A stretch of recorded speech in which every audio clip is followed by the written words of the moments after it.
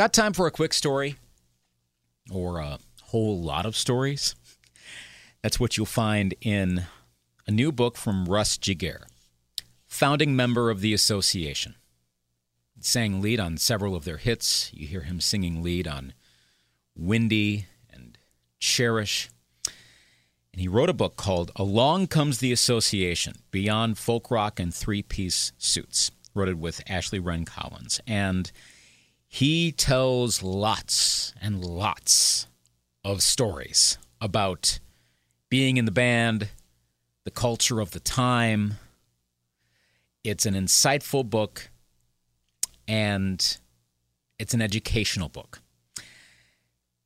And in this edition of Got Time for a Quick Story, I'm talking to Russ Giguere about Along Comes the Association, about this new book. First learned about the book in reading about it in an interview you did with Billboard, and maybe the first thing that intrigued me about this was you telling the stories of the association, obviously being a longtime member, still obviously being associated with the association to this day. Yeah, I run the band. Right, so I hearing that, I'm going, well, this is interesting. I never would have necessarily thought of what all else had gone on. I'll start by asking this.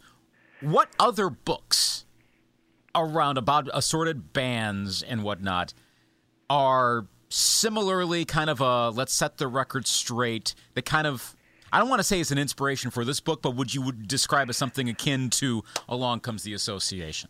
I honestly have read no other books. Most bands I know the story, and a lot of them I don't care. Well, and as you pointed out, some of the books that have been written on the association don't tell the story of the association. That's really one of the main reasons I wanted to write the book. Is so much has been written about the band. It's not true, and I just thought I'd tell the real story. It's unvarnished, but everyone. What really impresses me about this is how essentially everyone else who is alive to this day has had their part in this, and they have little quotes, and you have that all included around. And guys in other bands, I had a lot of people help me with it. Mm-hmm. Danny Hutton with Three Dog Night helped me. Bernie Ledden with the Eagles, one of the original members of the Eagles. He's been a long. We've been friends since before the Eagles. And I think he's from not far away from where I'm at, 90 miles west of here. What is he from Minnesota originally? I believe he's from. I'd like to say yes, but I can't tell you because I don't know. I think he's from somewhere around here. Yeah, but I understand. I was listening to one of the podcasts, one of the interviews you did, and what the guys in the band. Of course they contributed, but they all liked the finished product too. Oh yeah. I was thrilled. Yeah, it took years. This isn't like doing an album. This took years to do this book. What was your favorite story to include of all the stories? And there's a ton of them. Gee, I never really thought that. I like the stories of the gigs. I like different gigs we did. I like the story of Brian finding we were driving from the airport in Chicago. And Brian saw a fire helmet along the highway, and we pulled over and picked it up, and we took it to a fire station. It ended up being a second or third generation fireman's cap. So we were very popular with the with the Chicago Fire Department too. That was a fun story from that. It seemed like... Yeah, it's true. Yeah, right. It was great. And in the book, you talk about the connections to the guys who would help you out in Chicago, and meeting the guy when the airplane incident happened with the luggage or the equipment going the wrong that way. guy unfortunately has passed on, but he was a wonderful man. He became our road manager. Mm-hmm. He road managed the band for a while. Well, it almost seemed as though Chicago kind of became... the vibe I got off of the book was Chicago almost kind of became, I don't want to say a second home, but it kind of seemed to have I think you nailed it exactly. It was like a second home. Right. It was. I think you nailed it.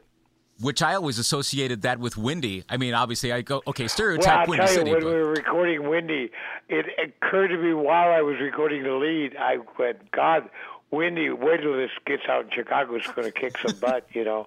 And it did indeed. It was great. Chicago really was like a second home to us. It was great.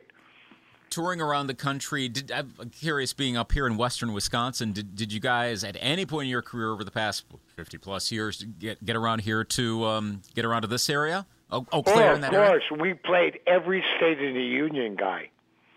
Wow. Most of them many times. We even played Alaska like 2 or 3 times.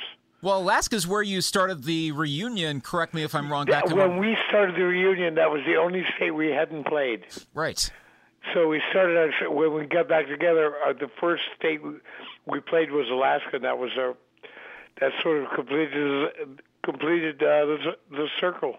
So, with all the cities that you visited, what's your favorite city, town that you I visited? tell you, we did so many great concerts, Guy, and I'm so proud of what we did. There isn't just one. You know, there's Chicago. We did many great shows. Philadelphia, Miami, everywhere. All over. You being from or having grown up a lot in San Diego, I visited there first time I'd ever been to California. Actually, was last summer.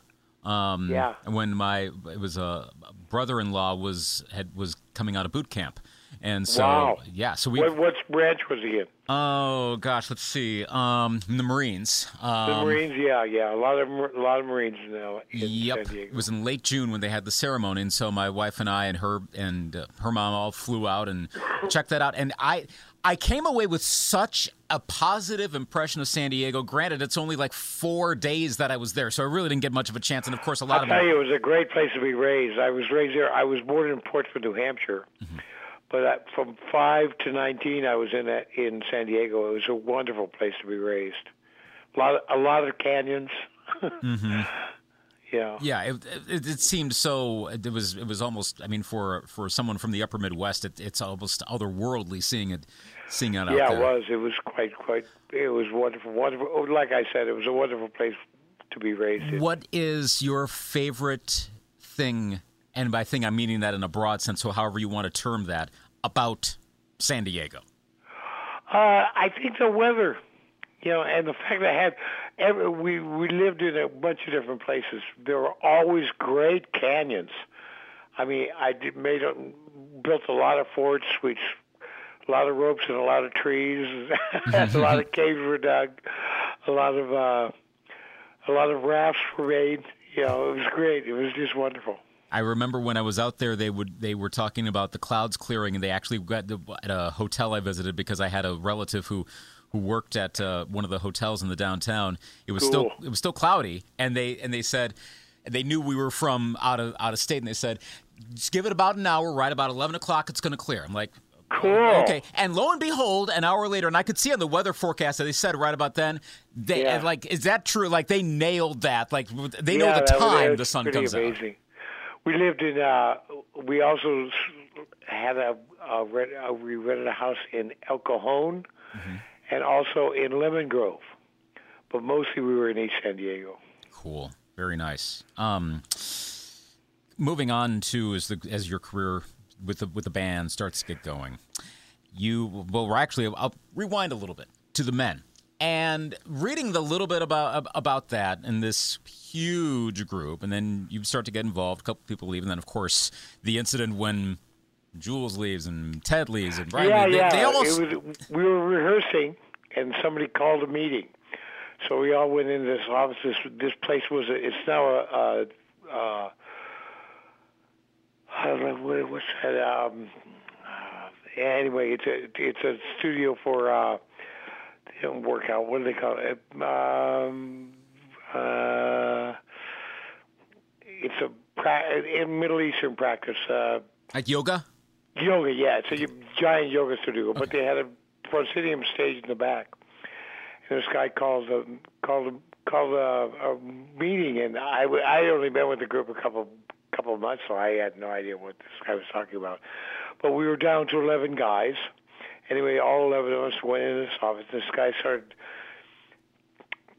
raking Terry up and down the coals with these questions. Well, you were supposed to do this, and I'm going, and I'm just sitting there not saying a word. I had no idea what was going on. I'm going, what is this?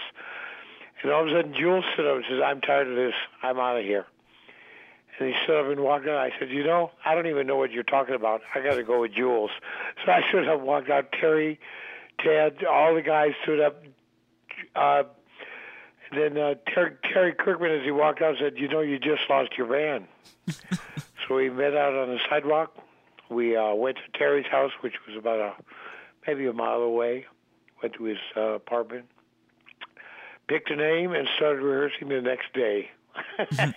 Do you think, had you all not left, do you think the Men could have been nationally successful, even maybe accounting for personalities and such? Do you think that size of a group, and I know there were like the New Christy Minstrels, you mentioned them several times in the book. Yeah. I mean, they had national success. Do you think the Men could have gone on to success, or is that one of those where... Well, I tell you what, I've never thought of that, but I don't think so. I've never considered it. But as I think about it now, I don't think so. I think the right thing happened for us. It was we gave ourselves 2 years to have a top 40 record. In a year and a half, Along Goes Mary hit number 7 on the charts, which was far beyond our expectations. Our next hit was Cherish, which went to number 1. So we were thrilled and delighted, to say the least. Mm-hmm.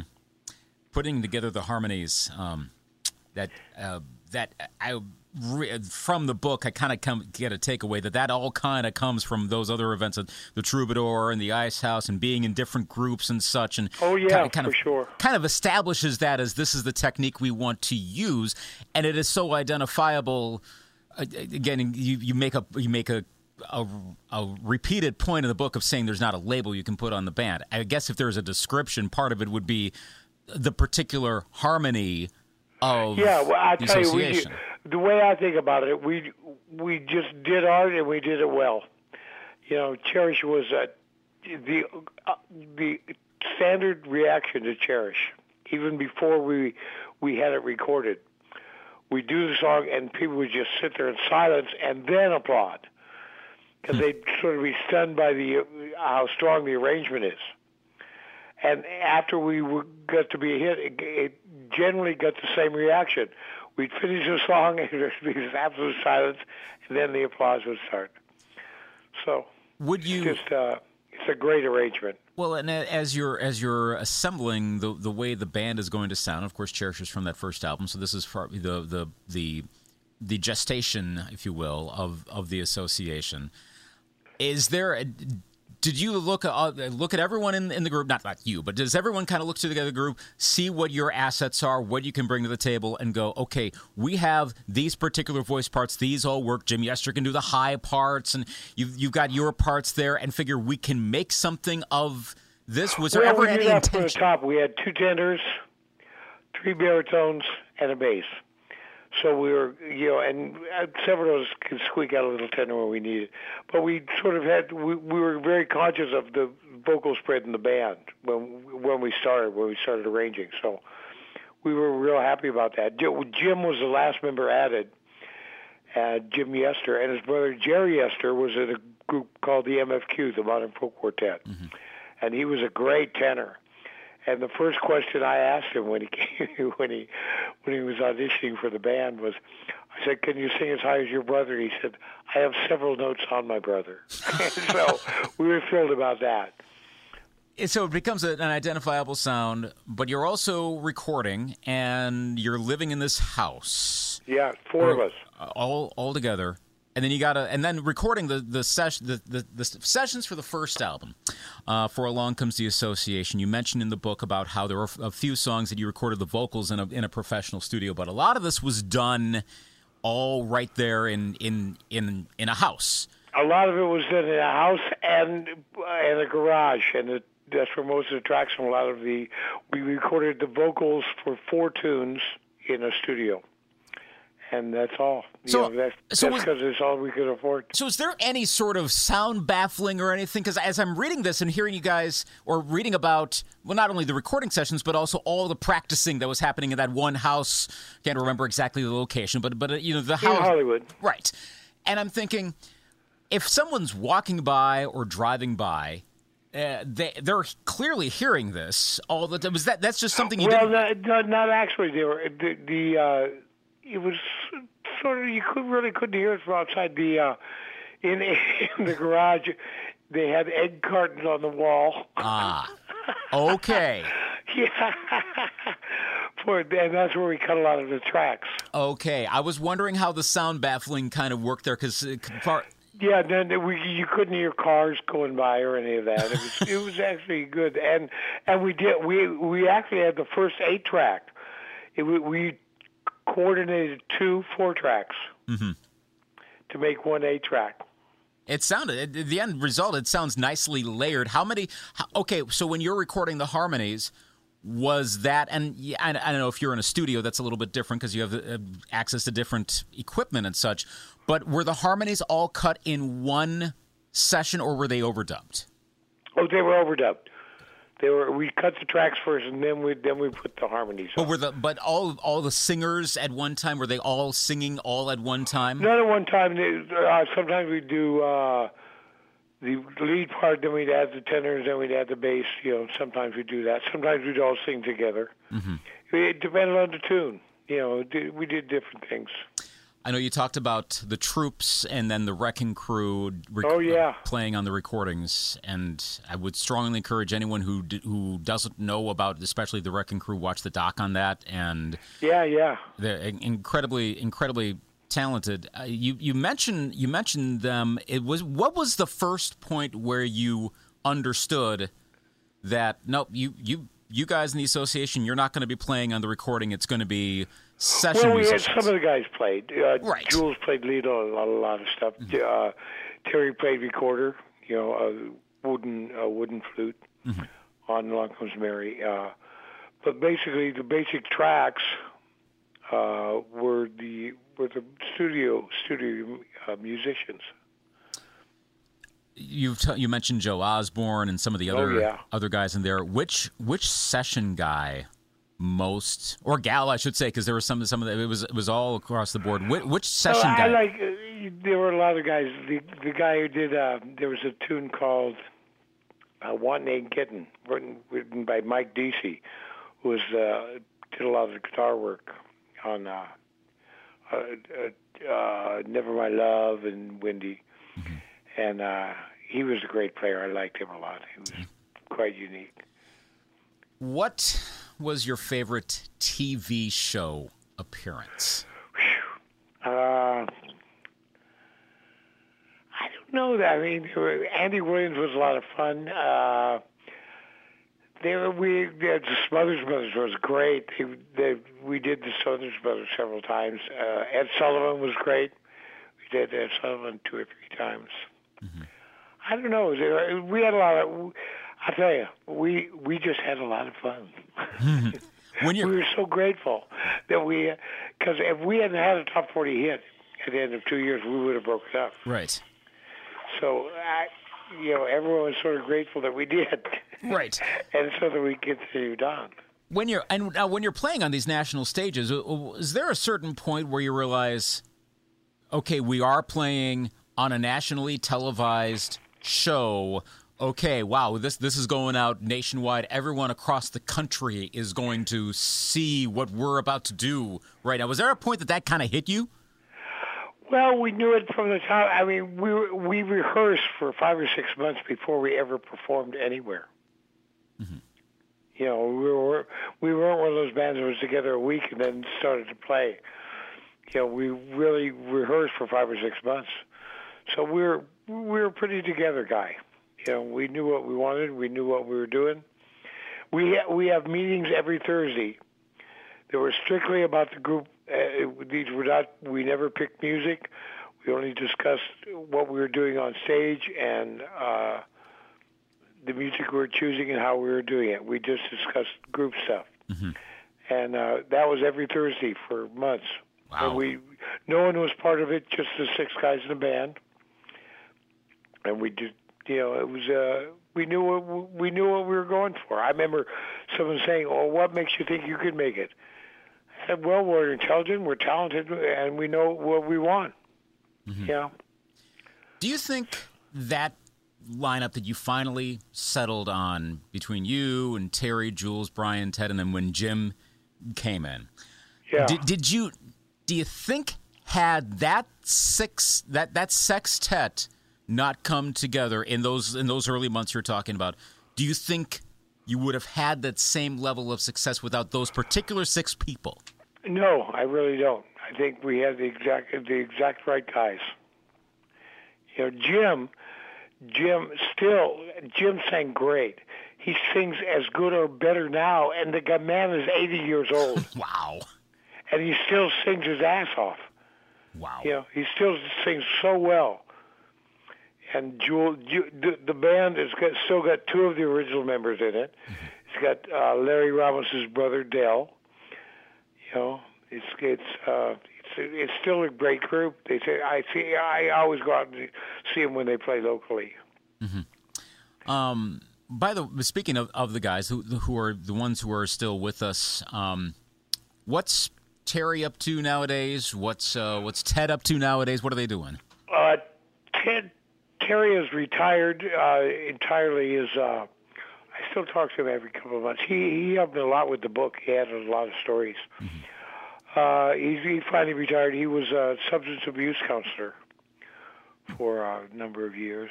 Ted has been retired for a number of years. He actually married me about a year ago. Very nice. Yeah, I thought it was nice. He was great. That's really cool. We got married at my lady had a birthday party out at this ranch out of town in Acton, a place called Acton. And we got married on the band break. I hired a band to play. This is a small country band. Some friends of mine. And we didn't tell anybody we were going to get married. We just got married on the break. Ted married it. It was great. Cool.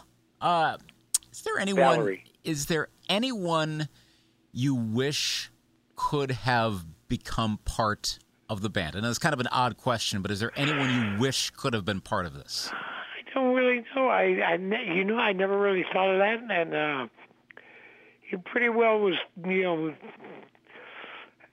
I was happy with what we had. I left the band in like 70, 71, and came back in 80. So I had a great run with the band. The MacArthur Park story is quite fascinating, and if anyone hasn't read the book, it's that you guys essentially had first dibs on it. And well, it was written for us, right. But we were just finishing an album, and he brought him in to play the song, and he played the song. It was like 17 minutes long. We were just finishing this album. We said, well, we can't do it now, but there's a possibility we'll do it after we finish this album. And the Bones House said, it can't be cut. It can't be shortened. Nothing can be done with. So, well, we can't do it now for sure. We just finished this album. We're just finishing this album. So we went on the road, and this is about 3 or 4 weeks later, and it comes on the air, a shortened version. Which blew our minds. It was very weird. It was a weird, but the story was that we had turned it down, and which we did not. You just right, because it was another decision. And he was just showing it to us as we were finishing this album. That's the only thing. And so anyway, that's one of the things I wanted to make sure the true story was told. Right. Because there's all these rumors, all these stories that are not true. Mm-hmm. What? And now you know. And now we know. What? Okay, so speaking of songs that ended up becoming recorded by other artists, is there a song or songs that... it doesn't necessarily have to be a hit single either. It could be any song, could be an obscure album track, whatever, that another artist ultimately did that you wish the association could have cut? I I honestly, I've never thought of that. I just don't think that way. But there were a few people who recorded stuff. There was stuff from Hair that was recorded by other people, by the Three Dog Night, by Fifth Dimension, and which songs that were played for us that we didn't do. And I love the recorded versions. And quite honestly, I never thought, I wish we had done it. I just don't think like that for some reason. Other way around, what is your favorite remake or remakes of songs that you guys did do in the association? I loved what Wes Montgomery did with several of our tunes. Wes Montgomery was a great guitarist, and we played with him once. There was a thing called Melodyland, which was right across the freeway from Disneyland. We played with Wes Montgomery once. There, I think it was called Melodyland. Yeah, Melodyland. It was a theater in the round. Anyway, he did a couple of our tunes. He did great versions of them. So what was your favorite concert to play in the past 54, or I really should say about the 5 decades you performed with the association? What was your favorite concert? Well, I'll tell you one that really, we played the Opera House in Chicago. And he played there, I think, for 3 or 4 days. And I mean, the first day we played, the sound was so incredible. I would always rate the songs, rate the shows. Mm-hmm. And the first show was a 10. The second show was an 11. Yeah, it was so good. I mean, just every show we did 3 or 4 days there, and it was just great shows. Mm-hmm. I think that was the first year they put in rock and roll, and I think Gary Puckett played there too. I think a bunch of people, but it was great. It was a great concert. No, I got to tell you, we've done so many river fests and outdoor shows, indoor shows. We played with orchestras. We've had a great career, Guy. Can't tell you how thrilling I've been.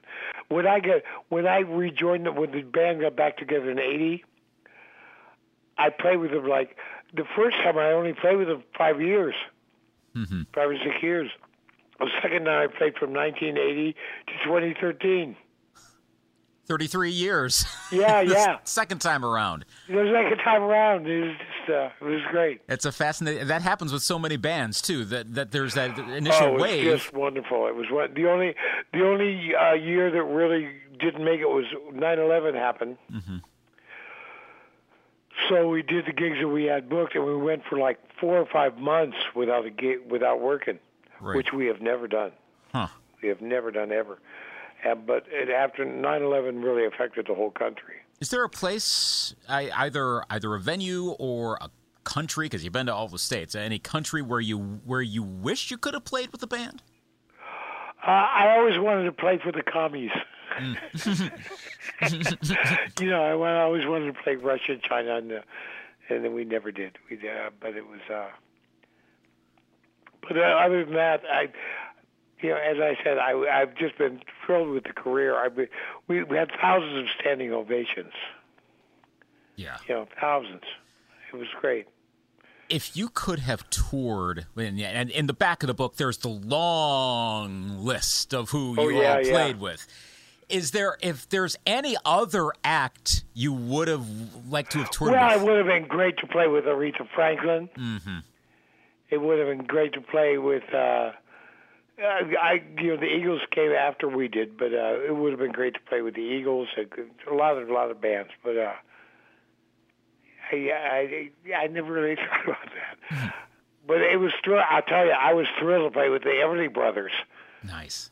They were such a great two great guys, wonderful guys, a wonderful sound, and I remember them since I was like 12 or 13 years old. Were there any acts that, as you performed with them, and really I'm talking more earlier on in your career, you kind of mentioned The Who in terms of... Oh, yeah, they opened a bunch of our shows. Right, and then going on to what they became, but people may not have necessarily realized it at that time. Were there any other acts where you kind of saw like, there's some potential with them, but at the time, no one really knew it. They kind of, I don't know if they surprised you guys necessarily, but that went on to something bigger. But at the time, when you were performing with them, maybe people didn't quite realize it, or even you guys. Well, most of the acts we performed with were, the first acts we played with was the Love and Spoonful, and they were already gigantic. So most of the acts that we played with were, excuse me, were really established. So, it was just, we got to play with so many people. Mm-hmm. It was just great. Which artist, throughout, in any genre, at any point, or artists, do you think most emulates the approach? I don't even want to say the sound of the Association, but I mean kind of the vibe. Really, I don't think we sound like anyone, and anyone sounds like us. Right. People tried. But maybe the vibe of the group in terms of the musical broad approach. No one ever really came close. We people say, well, who do you try to sound like? We never tried to sound like anyone. Mm-hmm. And I don't think a few people tried to sound like us, but it wasn't successful. I loved when you've been talking in the podcasts about Sunshine Pop, and it's hilarious when you talk about that. And the label that has been applied, which unbelievable. I mean, if you listen through all the albums, that's an obvious takeaway. I've listened through almost all of the albums except for I think the one from 1972. Other than that, I heard every single one. And it's not Sunshine Pop. There's a lot more musical depth going on there. It's good art. Yeah, I agree with you completely. Yeah, there wasn't outside of good music. How describe for the listener what is the calling card of the Association? It's just tribute vocals, good instrumental tracks, solid music, and I'll tell you, we had a rule in the band: no whining. Mm-hmm. Yeah. So none of our music whined. Mm-hmm. There's none of that. And then, of course, there's broccoli, too. So, which is... Yeah, of course. And my wife would love that because she's a big broccoli fan. So I still love broccoli. Well, that's good. That's awesome. Speaking of songs and some maybe underheard gems, well, there's 5 in particular, and this really piqued my interest when you've been talking about the songs from the 80s that were recorded, and you have access to 5 of them, and there's some others that are out there. I have not been able to find the others, but okay. we might end up doing something with this anyway. I was going to say, but they're great. It's some great stuff. It sounds good. When were they recorded? In what year? How long after the reunion? 1980. Okay, so right when you did Dreamer. I think Dreamer came a little later. But a little later. When we were first rehearsing to get it together, we were rehearsing in a recording studio, and we ended up recording a bunch of tunes. Okay. And there was, and someone has, I think they're probably in a storage garage in Idaho. That's my guess. At least they didn't end up in the Universal Fire. That's. No, this was at. What was the name of the studio? I can't remember right now. It's in the book, but once I wrote it down, I forgot it. Right, of course. But what? Okay, so first, you said at some point they'll come out, and that's the thing. At any time I hear of newer music or unheard music, I think that's always fascinating. I know a lot of people, I was talking to Dennis DeYoung the other day with his album coming out, and he talked about how he had to kind of be convinced to do new music because he thought, well, it's not going to get on the radio. People aren't caring about that. I'm thinking, I'm not necessarily, I want to hear newer stuff from these artists that we know. So is there a thought, so you just said, could this be out on like a digital EP or something? Is there a certain point where you say, all right, let's throw these out there? Definitely a possibility. But I really don't know at this point. Good. Yeah. How would you, can you describe anything about titles or one sounds? of the tunes is called Persian Gulf, and it's a cappella, except it has an instrumental bridge. and then it goes back to a cappella. But it's called Persian Gulf. It's wonderful. It's just so powerful. Are there any performances by any of the individual members that really stand out on those 5 songs? Well, there's a tune that Jim sings. It's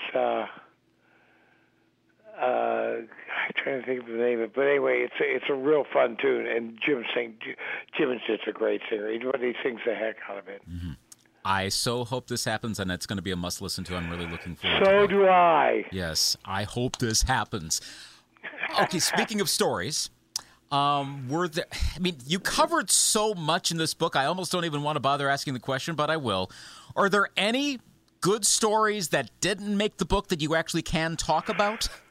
Not that I can recall. I more or less talked about everything I could. Mm-hmm. I mean, there are more stories, of course, but if this says, well, of course I'll do a second book, but nothing I can think of offhand. What's next for you?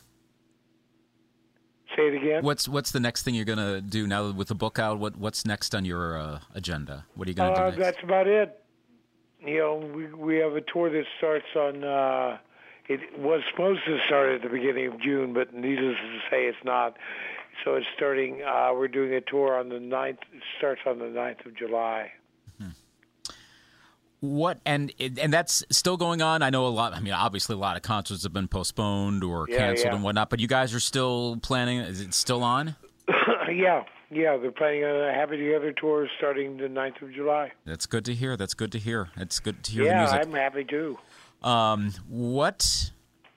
Maybe the last question here, to kind of sum up the association. There's a question I've sometimes heard on talk radio. It's kind of a one of those segments thing where they call like overrated, underrated, or properly rated. So I'm going to rephrase that a little bit. In overall culture and what led you to do this book, would you say the association has been properly rated, underrated, or misrated / wrongly rated by society at large? I think all of them. Some people understand what we were doing and rate us very highly. Some people think we were, bubblegum, which we were never. I think all 3 of those ratings are definitely used for us. But we were, as I said, we did art and we did it well, and we still do. It's a book that I would encourage anyone to read about if they want to learn about music history. And the nice thing about it is, with your writing with Ashley, is that there is a lot of history. There's a lot of context. Oh yeah, a lot of history. In this more book than I realized when I started it. It's an educational book. It's a good refresher book. If you know your history but you've forgotten your history, read the book. Along Comes the Association, Beyond Folk Rock and Three-Piece Suits. Ashley Wren Collins, and of course, Russ Giguere of the Association. Thanks for taking some time to chat with us this morning. Anytime, Luke. Call me anytime. Sounds good, and we'll be looking forward to hopefully that music coming down the road and more stuff in the future. I certainly hope so. Russ Giguere there from the Association. Their website is theassociationwebsite.com. Theassociationwebsite.com. You can learn more about the book, Along Comes the Association, Beyond Folk Rock and Three-Piece Suits. You can learn about tour dates and get a whole lot of information right there at their website. And yeah, of course, the association's still going around. And again, a reminder, Russ has retired from touring with the group, but he essentially runs the group. So he's still part of the band. Even though you won't see him on tour, he's still part of the band. Good to see them going after all of these years. This has been the latest edition of Got Time for a Quick Story. Thanks as always to my employer, Greatest Hits 98.1 Radio in Eau Claire, Wisconsin, for providing the facilities to do these interviews. And you can listen to a lot of these same interviews at their website, which is greatesthits981.com. Greatesthits981.com. You'll also find these interviews posted at that Facebook page for Greatest Hits 98.1 as well. You can also follow this podcast on a lot of the usual places: Apple, Android, Stitcher, TuneIn, Spotify. Subscribe so you'll know when new episodes come, and rate this preferably higher because that will get more attention spread about this podcast. Got time for a quick story?